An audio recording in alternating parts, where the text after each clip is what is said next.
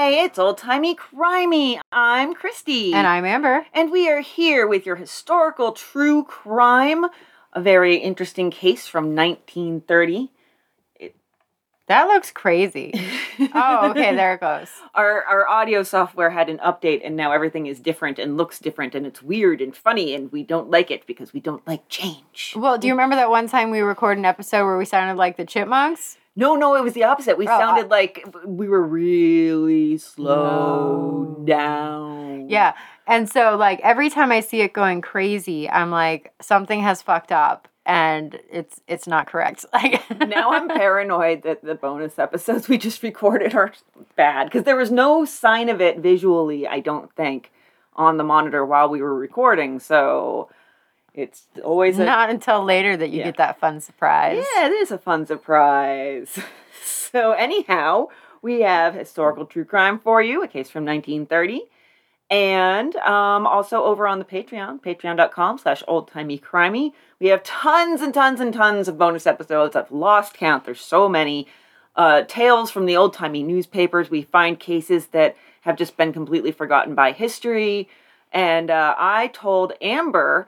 today, and this our patrons will have heard on Tuesday, I told Amber a case that weirdly paralleled the case we're going to talk about here today.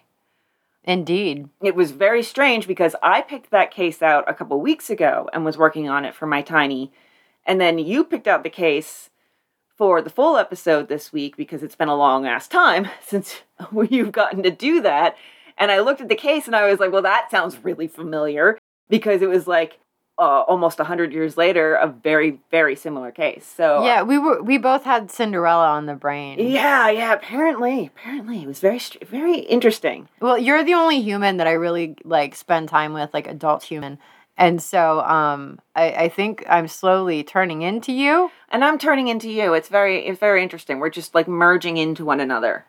Yeah, eventually we'll be one superhero, and we will fight grammar crimes all across the globe. I'm for it. And if we could add some time travel in there so we could go back in time and slap some people silly that we've been thinking about. Absolutely. And there will be arson, almost guaranteed. It's just going to happen because fire is so pretty. If Amber's there's arson. Yes.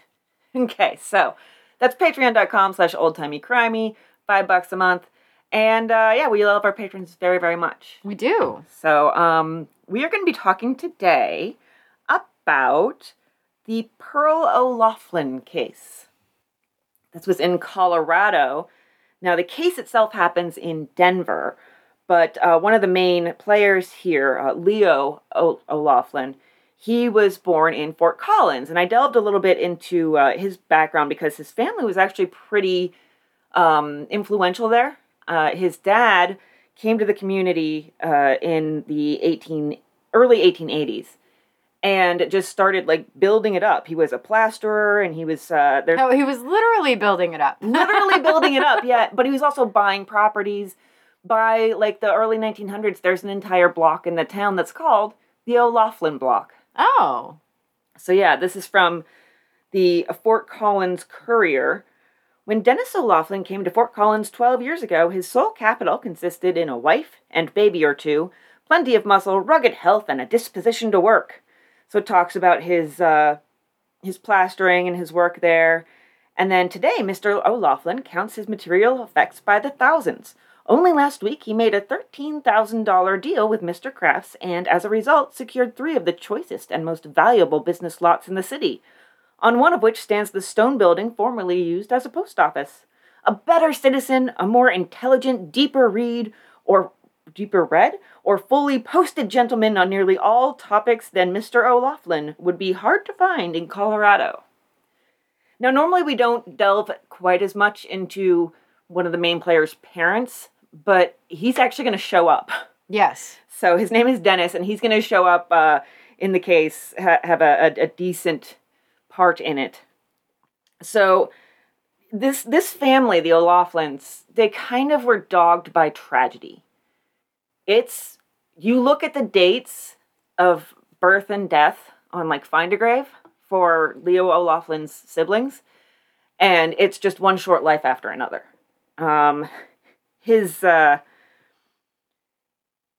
His eldest brother drowned aged 9.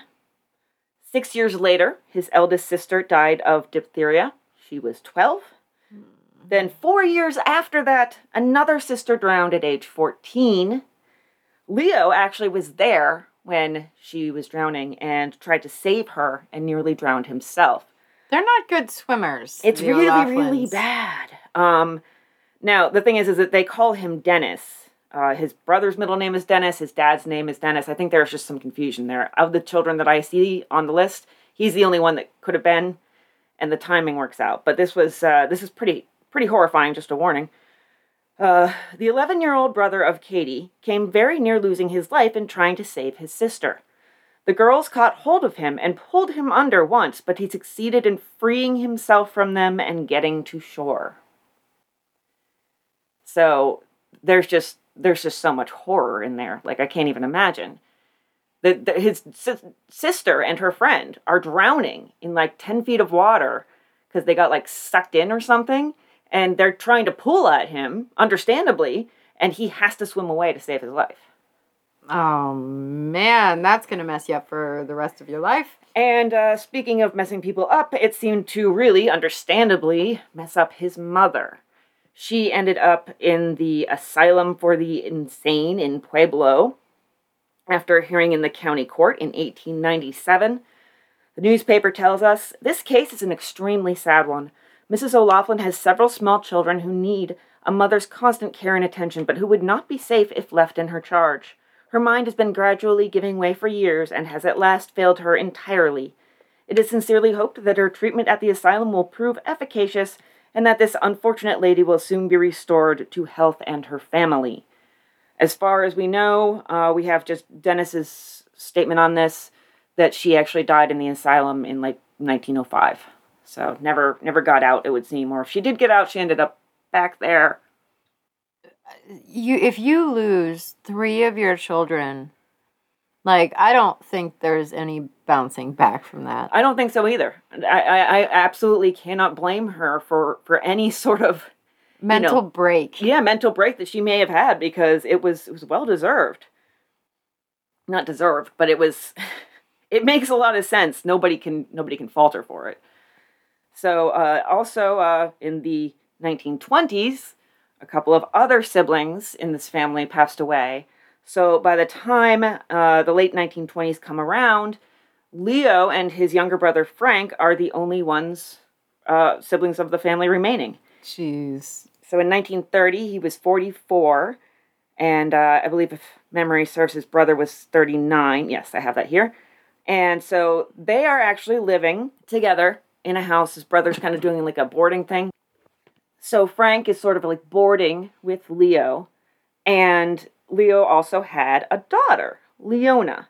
Now, her mother, Maud, had died in May 1928. Leona was 10 when she lost her mother, but she gained a stepmom fairly quickly. Just about 7 months later, Leo married a young lady named Pearl. She is 32. And so this is the sort of family, in addition to her son from a first marriage, Douglas Millican, who's 7. So you have kind of a not your standard nuclear family in this time period. You know, each has a child from a different marriage. That would not even be looked at askance at today, but back then, this was more unusual. Oh, yeah. Well, divorce was unusual. That too, yeah. And it seems like it was a divorce and not a death that ended her relationship. And that first year or so of their marriage, year and a half, a bit rocky. They separated 3 times during that period. The very first time, she actually just took all the furniture and left. And Leo was like, I guess I'm going to go find a place that has chairs and a bed. They just kept on coming back together. They would talk about divorce, but Pearl would always say if they split up, she wanted custody of Leona, his daughter. And he also said that first year or so was kind of marked by a lot of supposed illness on Pearl's part, but he pretty much just thought that she was a big fat faker. And a narcissist. Yeah, I would agree. And we should talk a little bit about Leona here. This is from the Cinemaholic. Between being a 10-year-old, Leona was described as a lively and happy-go-lucky individual who loved going to school and spending time with her friends. Besides, Leona shared a wonderful bond with her father, and according to sources, the whole family appeared quite happy together. But it seems like that was definitely just surface level. This was not a super happy family. So on October 14th, do you have anything else about the family or anything before I plow ahead into the case? Not so much. I do have some descriptions of them. Leona was pretty, blonde hair, blue eyes.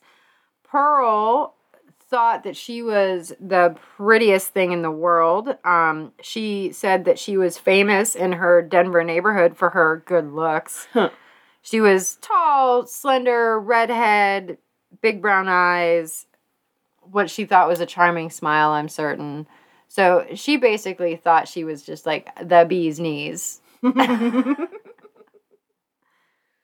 She loved herself very, very much. So in this situation, we stumble into the month of October. And October 14th, 1930, Leona goes missing. So Leo was at work. He was a police detective for the Denver Police Department. He had eaten and then headed off to the department. And then the timeline is a little murky on what happens. It seems like he came home sick and asked Pearl to check on Leona, but Pearl wouldn't even go into Leona's room to see if she was in bed. So, refused to even walk into that room. So Leo's symptoms at first seemed kind of influenza-like. He was admitted to the hospital. Pearl also was a little bit ill. She had symptoms of ptomaine poisoning, but got over it within a day. Douglas was okay. Really, the main difference between him and the rest of the family, who all got ill, was that he hadn't eaten dinner with them. Pearl had served rice for dinner, but she told him that he'd had enough to eat. Yes. So they had, and there's two variations of this. They either had lamb or fish. So he had the meat and he had potatoes, but he did not have any rice. Yes. But neither did she.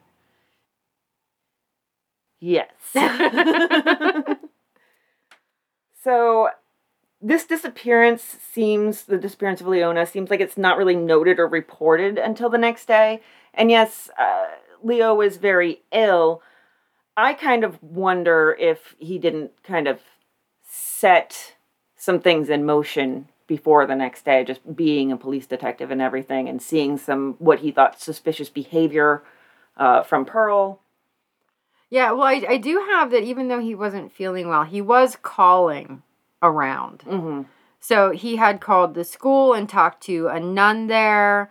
He had called the neighbor's parents. So his daughter would often walk to school with Betty, who was the neighbor girl. And so he called Betty's parents to find out if they knew anything. And Betty had said that she had actually waited for Leona to go to school, and she waited as long as she could, and Leona never came outside, so Betty had to go to school without her. You've got some details that I don't have, so just feel free to pop in whenever. Keep an eye out for when I miss something. So I will throw in one. So about this dinner, one thing we didn't mention was Frank, who lived with them, the brother. So there was an issue between Pearl and Frank, and this is my style, so I like this a lot. Her and Frank got into a pissing contest, a nasty argument, whatever. I don't know what the argument was about. Nobody really seems to remember what the argument was about.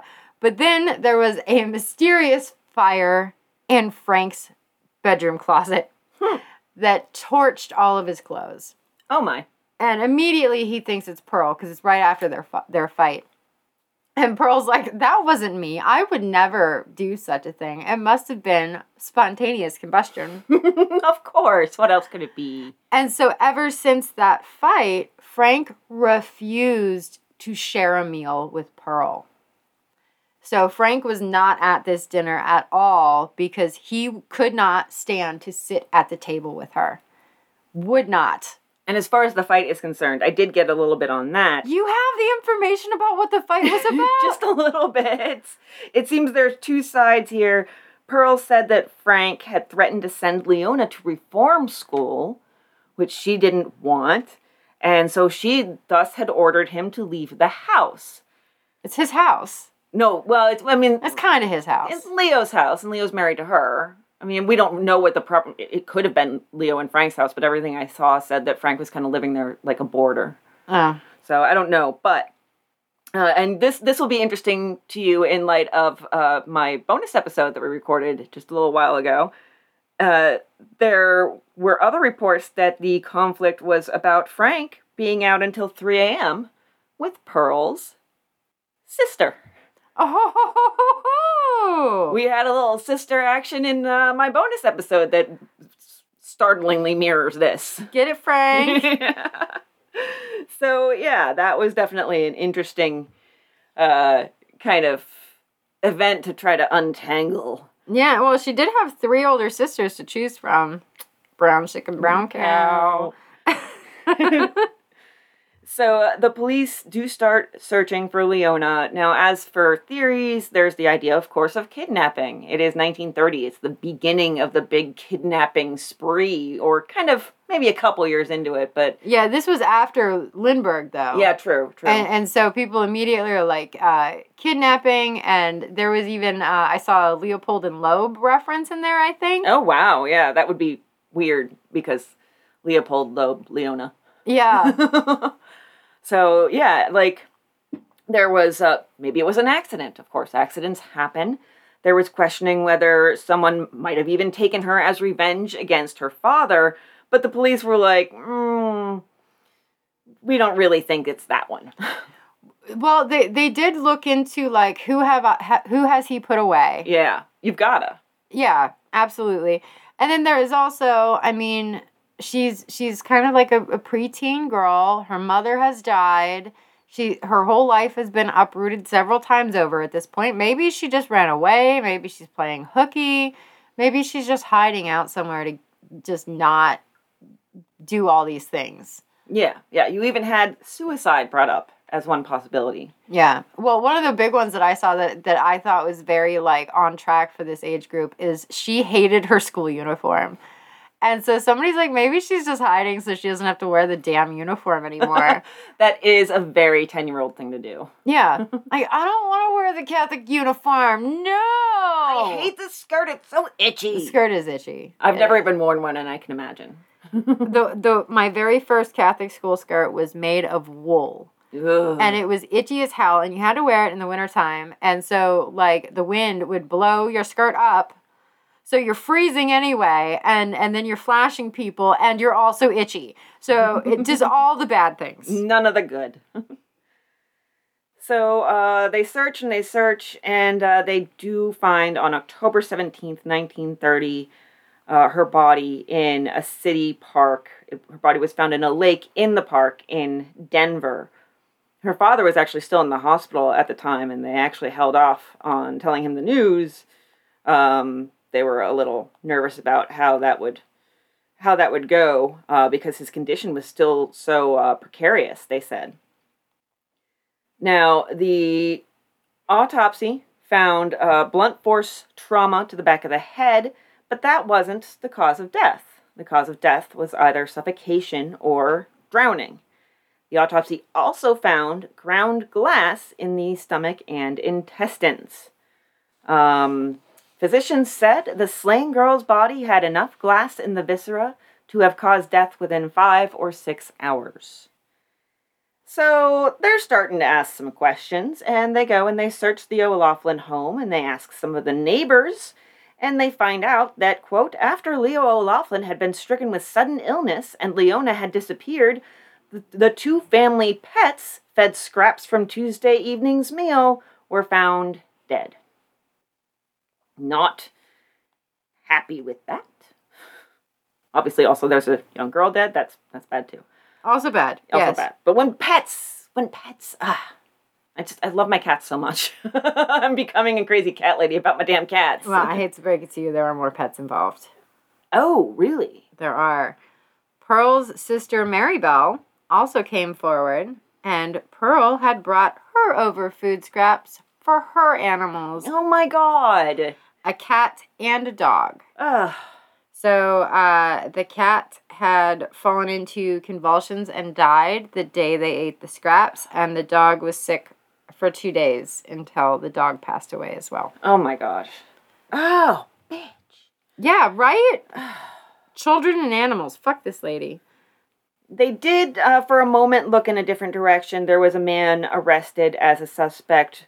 Quote, he was taken into custody when neighbors reported he attempted to lure 1 or 2 girls into his automobile last week. End quote. But then they pretty much released him because there was a lot of information, much of it very interesting, coming forward. But there was another guy they got too. Oh, okay. So there was a National Guardsman who swore up and down when Leona was still missing that he had seen her bound and gagged in the back of a gray Ford Roadster near Golden, Colorado. This car had Arizona plates, was driven by a male about 23 years old, 6 feet tall, weighing 135 pounds. Skinny motherfucker. Wow, yeah. With dark hair and a swarthy complexion. So they did track this guy down, and the child that was seen in his backseat was actually a pile of suitcases with a white sweater thrown on top. Oh my God. But they did, I imagine how scared that guy was. God, yeah, that's gotta be terrifying. And find out it's just your damn suitcases. So another piece of information that came forward was from Dennis, Leona's grandfather, Leo's father. And so he told police that about 6 weeks before all this happened, the family had come over to his house for a meal. Afterwards, he found ground glass in the sugar bowl. So this is interesting. So it was August 27th, and after the party had left, he discovered small particles of glass in his sugar bowl. Thinking at first the foreign substance in the bowl was sand, he later examined it minutely, poured off the water, and found, he said, small bits of glass. The evidence he kept in the pantry of his home until after Leona's murder, and then turned over to Denver police. So this guy is so smart. So he first tried to dissolve it in warm water, and then he realized that not all of it was dissolving. And then he was like doing experiments to find out what the hell happened to his sugar. The only thing is, and I know it wasn't a whole lot to go on, but if he'd come forward sooner, you know? Well, he probably wasn't even thinking that someone in his own family would do that to him. Oh, no, he thought it was Pearl. Oh, okay. He was like, I think Pearl did this. But maybe he didn't expect her to do that to her own family. Especially because she really, seemed to like Leona, or even love her. You know, not wanting her to go to reform school, wanting custody of her. Or maybe the custody thing was just a gambit to keep Leo from leaving her. I don't know. I think it was probably a gambit. Yeah.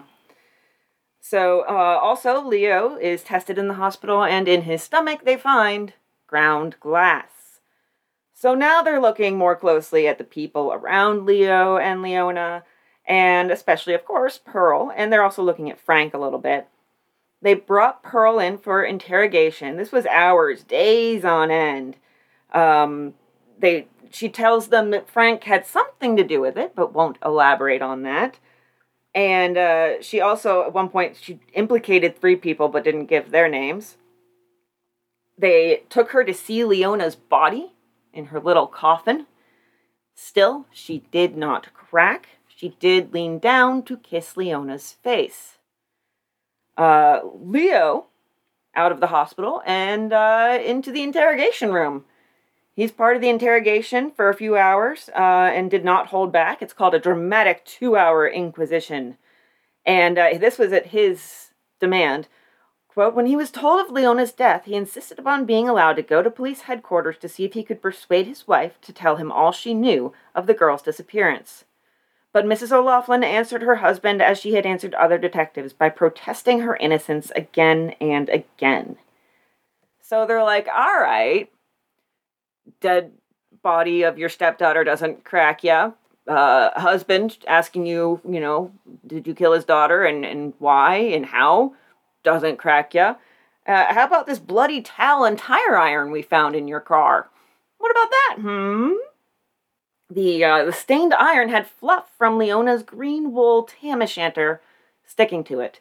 Or at least that was suspected. They couldn't verify that it was the same fiber.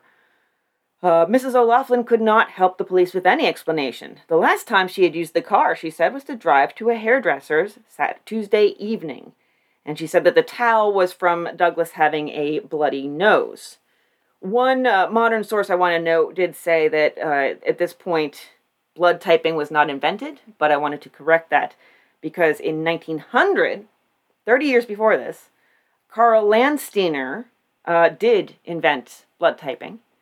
And exactly 1 week after Pearl was charged with murder, he got the Nobel Prize for medicine.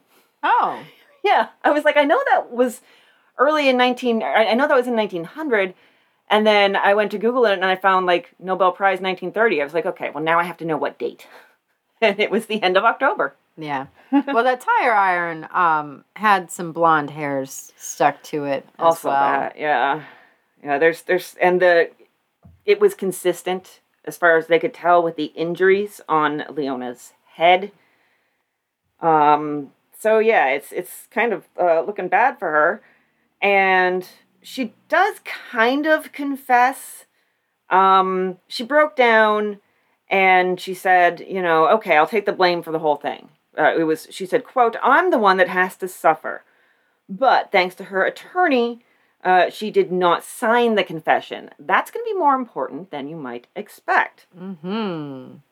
So, one thing I found really interesting was that the newspaper said, and this was on October 23rd, Mrs. Pearl O'Loughlin, stepmother of 10-year-old Leona O'Loughlin, found dead in a city park lake, today obtained a court order permitting her to confer with counsel. A few hours after Bert Clark, detective captain, said she had assumed responsibility for the slaying. So she takes responsibility for it. She doesn't sign the confession, and then she gets a lawyer. But it's just interesting to me that back then you might need a court order in order for you to have access to a lawyer. Yeah. Well, this woman has balls of steel, though. So you just mentioned Captain Clark. Well, Pearl did have a little chat with Captain Clark while she was being held in a cell. She started demanding of him, specifically to Captain Clark, I want the pink dress that goes with the pink coat I wore when I came down here. I want some silk nightgowns because I could never get used to the one furnished by the city. Above all, I want my vanity case with powder, rouge, mascara, and lipstick. You'll find it in the upper drawer of the dresser in my room at home. She is in a cell talking to the captain of police.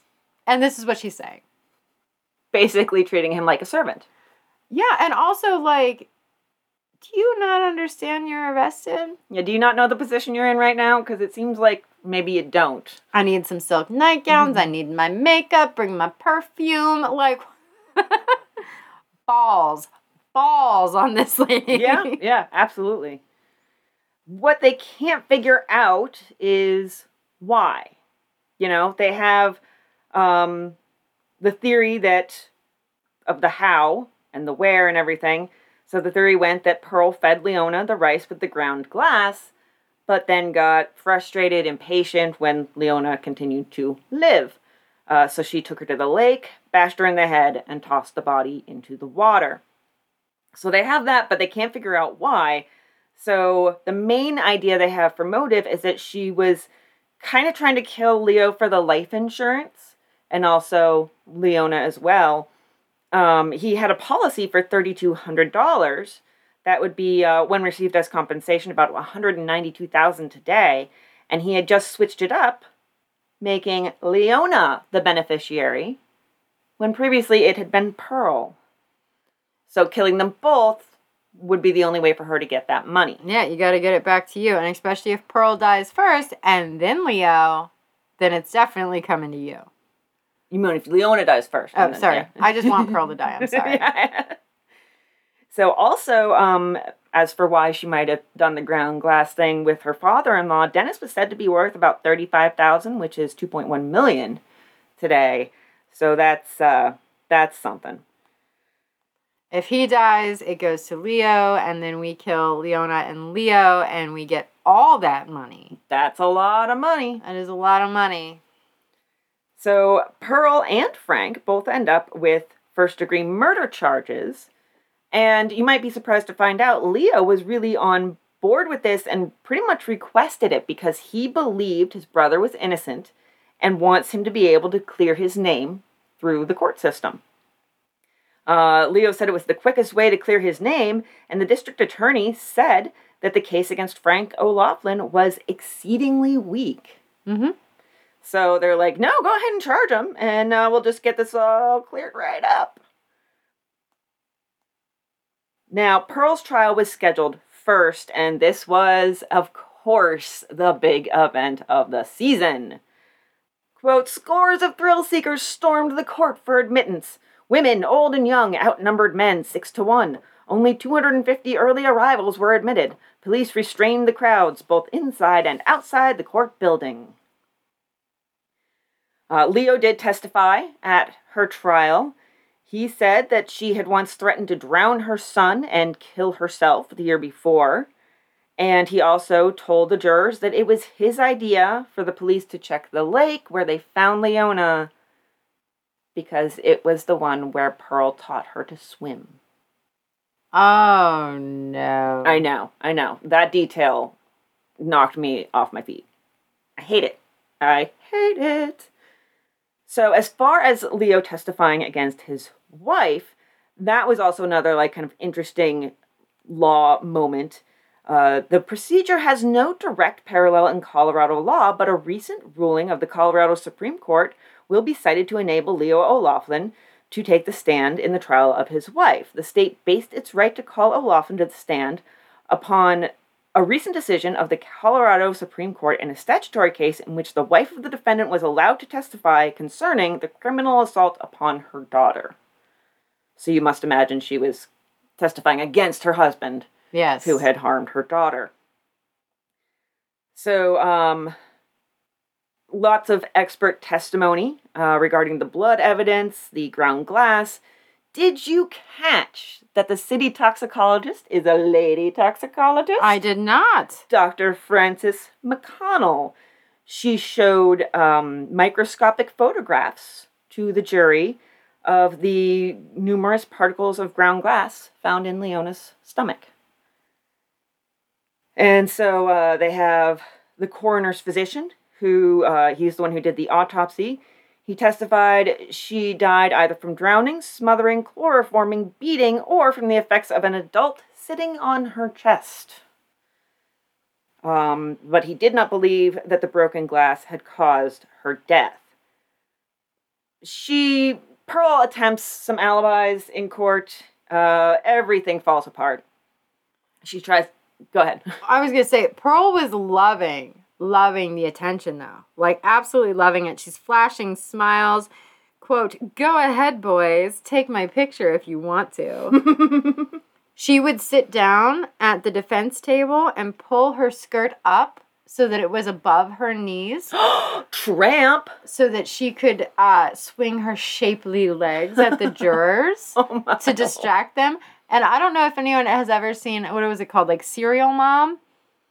From way back when, where the mom was like a crunchy mom, but then was actually a serial killer. It was one of my favorite movies when I was a kid. Wonder why. But she did this thing with the jurors where she kept opening and closing her legs in a skirt to distract them and ended up getting somebody to fuck up. And so that's all I picture is her just opening and closing her legs. Don't pay attention to that evidence. Look at these gams. My shapely gams. So she does try some alibis. She says, I was at my hairdresser's house. But her hairdresser is like, nope, she came by just a few minutes, around 10:30, that's it. And she wasn't wearing stockings for some reason, and she just looked like a hot mess. So, which is very uncharacteristic for her. Yeah, she's a put-together lady. And then she tries to say, well, I took a friend to the doctor the night that Leona went missing. And the friend is like, I haven't seen her in weeks. Don't know what she's talking about. Full of shit she is. She's just going to keep saying people until somebody's like, yeah, I was with her. Now, the confession that we mentioned, the one that she didn't sign, they did not allow the confession in. Colorado at the time required for the death penalty to be a possibility, either a signed confession or an eyewitness to the murder. Signed confession being very, very important there. So they could not include the death penalty as a possibility, and the confession was not allowed in as well. Yeah, even with quotes like, when you get ready to hang me, I'll tell a priest everything. She said that, but didn't sign it, so they couldn't use it. Wow, that's a line. Holy shit. So the jury deliberates. Do you know how long they deliberated? I do, so I can't play the guessing game. No guessing game, that's okay. An hour and 36 minutes. Oh, well, you have more specific than I do. I just had 2 hours, so somebody rounded up somewhere, and then I found it. She is found guilty and sentenced to 62 years to life. Don't get your hopes up. No, and it was supposed to be hard labor, too. Yeah, none of that. The very next day, Leo, understandably, files for divorce. Good job, Leo! Frank's charges were dropped. He passed away in 1946, about 16 years after this, at age 55. Leo did remarry. But did he? So, this is a question I had. Because I was curious. I found several sources that said he did. Mm-hmm. Then I found several sources that said he did not. Oh. So I had that he had made a full recovery. He was single, ruggedly handsome detective. He was getting swarmed by all these single ladies because he was a catch. And women would write him letters offering to replace the very disappointing Pearl. And Leo actually told an interviewer that he was all through with marriage. Quote, since my last experience, I am no longer matrimonially inclined. I cannot blame him. And so I went onto like an ancestry website and it had his marriages listed and there was no third marriage. Oh, okay. Yeah, because I didn't really see any specifics as to who he remarried to or what happened there. Just that he remarried, divorced again, and then died in 1956. So 26 years between Pearl's shenanigans and bullshit and his death. He could have changed his mind somewhere in there. He could have married, and I think it came from his obituary. So whoever wrote his obituary had put that he had married and divorced, and that's where that came from. And so, like, I understand a lot of people being like, well, that's probably legit. But nobody can tell me who he got married to. And so I'm going to say maybe he didn't. Yeah, maybe he didn't. It's entirely possible. And one of my sources, Captured and Exposed, points out that Leo's dad died in 1936. So if she just waited 6 years, Pearl could have gotten her hands on that money. Mm-hmm. In 1950, she told her version of events to a newspaper, gave them an exclusive interview. Basically, what she said was that Leona had accidentally taken some of Leo's sedatives. Pearl tried to get her to a doctor, but Leona died in the car on the way, so Pearl freaked out and tried to hide the whole thing by placing the body in the lake. A few things missing from that were, how did the ground glass get in her stomach? And the head injury. Yeah, where'd that come from? And why was she in her school uniform? Why was your tire iron bloody and it had hair on it? So some questions there, yeah. Now, she started trying to get parole, and on her third try, she was successful.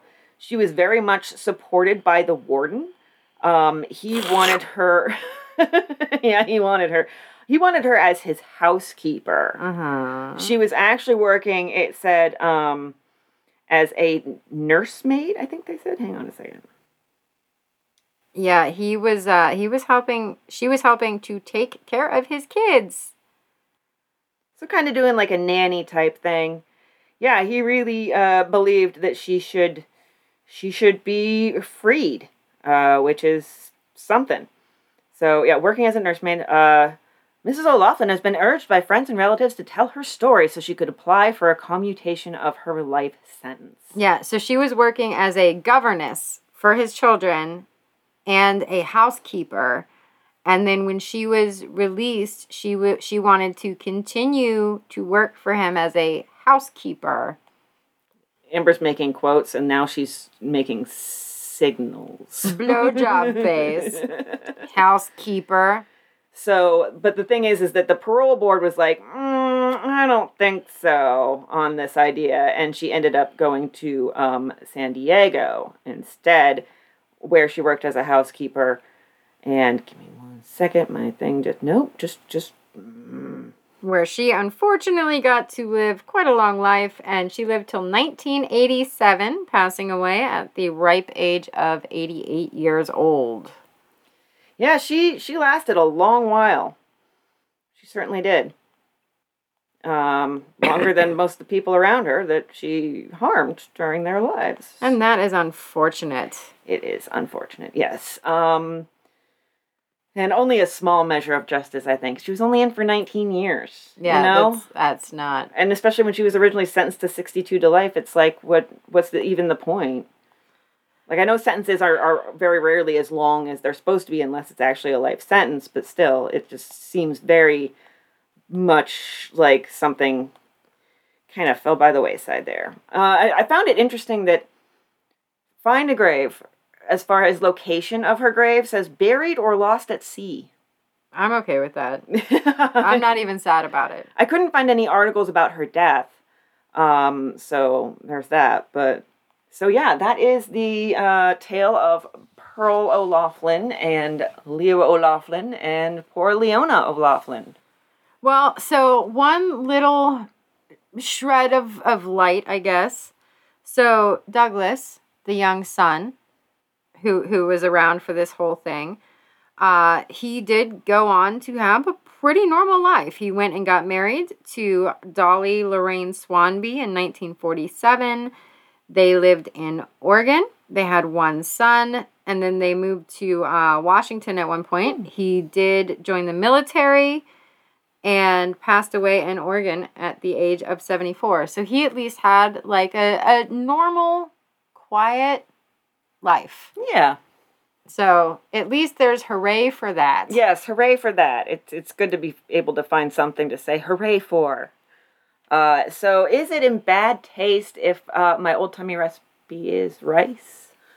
Of course not. And in bad taste, yes, I know. Is it salted with glass? Not in the original recipe, but I guess you can alter it as needed. Make sure you put in the comments that you made the recipe, but you changed it by adding ground glass and you're very dissatisfied. Well, so here's a fun fact for you, because I don't know why I looked this up, but it's me.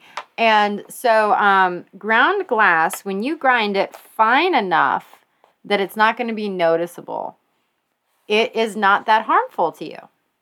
So you have to leave it coarse enough that it could cut the shit out of your mouth so that it could also cut the shit out of your insides. Ah. And all I can think in my head is, do these people not chew? It is a very good question. Because even with rice, I chew rice. Mm-hmm. And if I chewed rice with glass, I mean, think about it when you're eating like seafood. You can feel that sand immediately in your mouth. I hate that.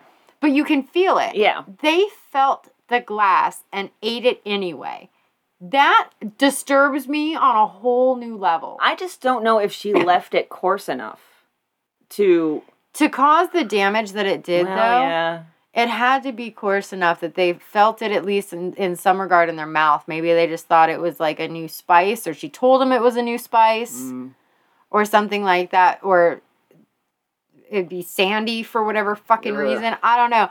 But, like, this blows my mind, because to do the level of damage that it did, it had to be coarse enough that they could feel it in their mouth. And That's horrifying. Ate it anyway.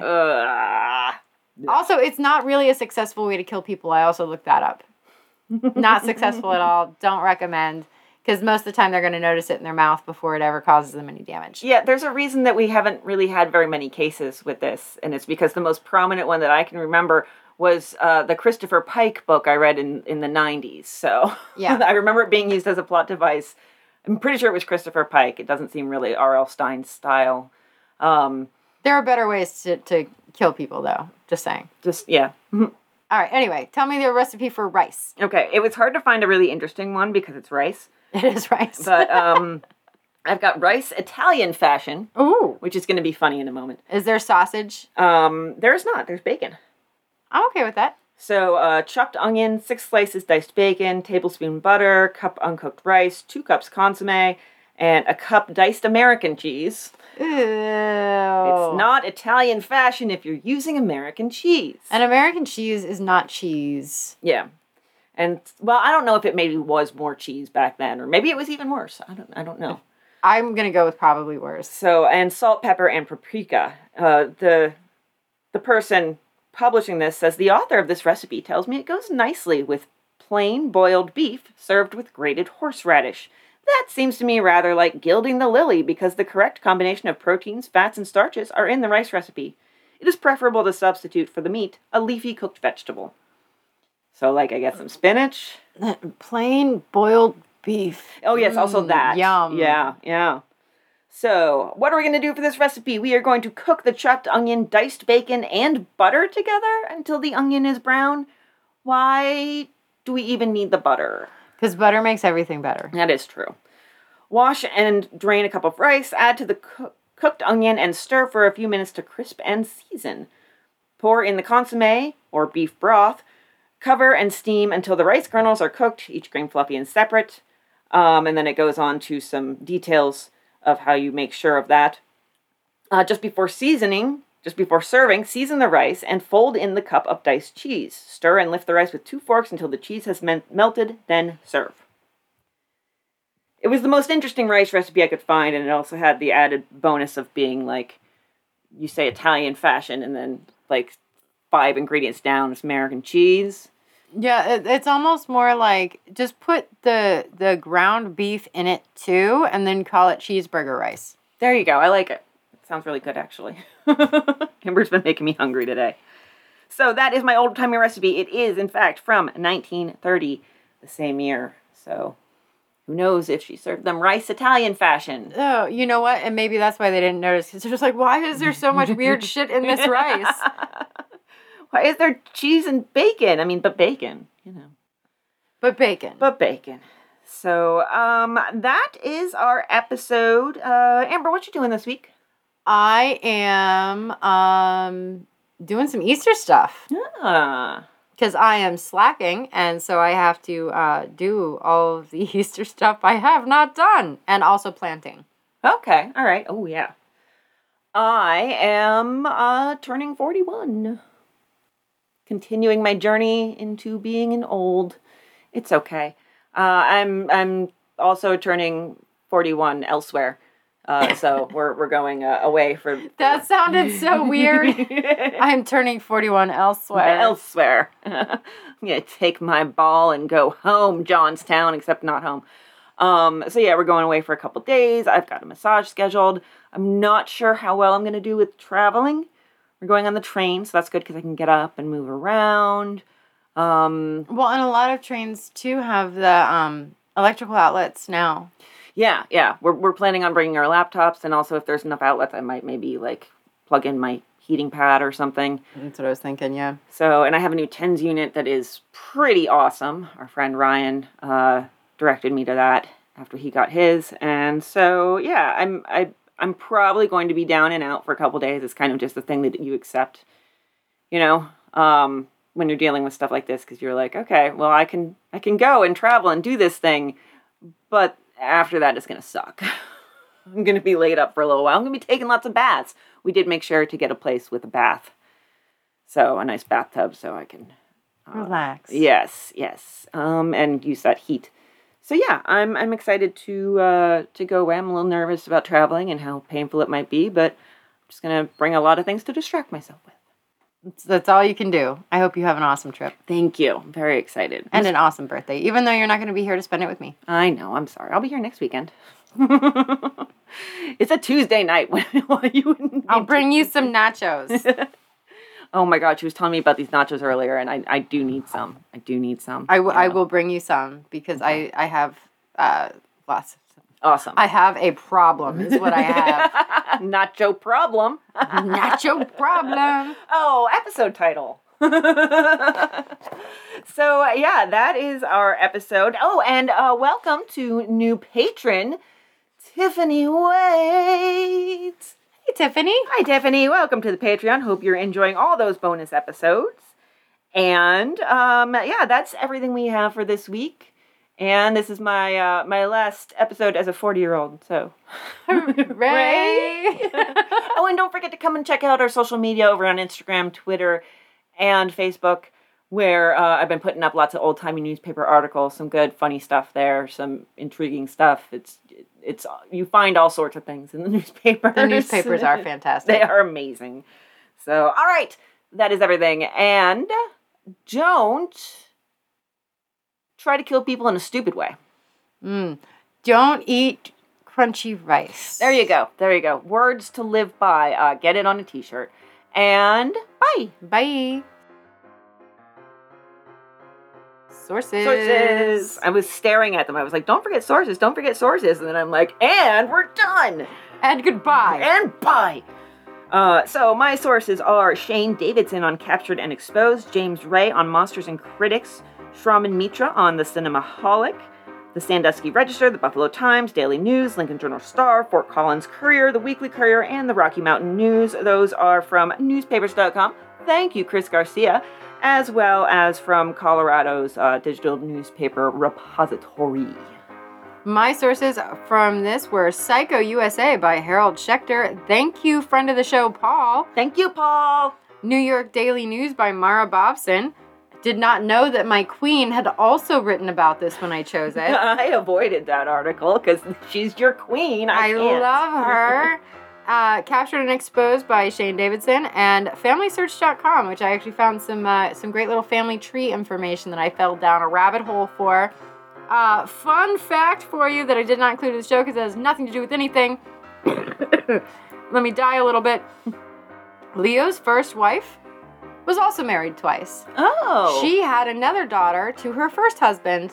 Oh, my. Who was not involved in any of this and got to live, and she matters not, but I just thought that was fun, so I wanted to throw that in there. So, Maud was her name, the first wife, and Maud actually had another daughter. I didn't even realize that. Interesting find. Yeah, so that was fun. Rabbit hole. Rabbit hole.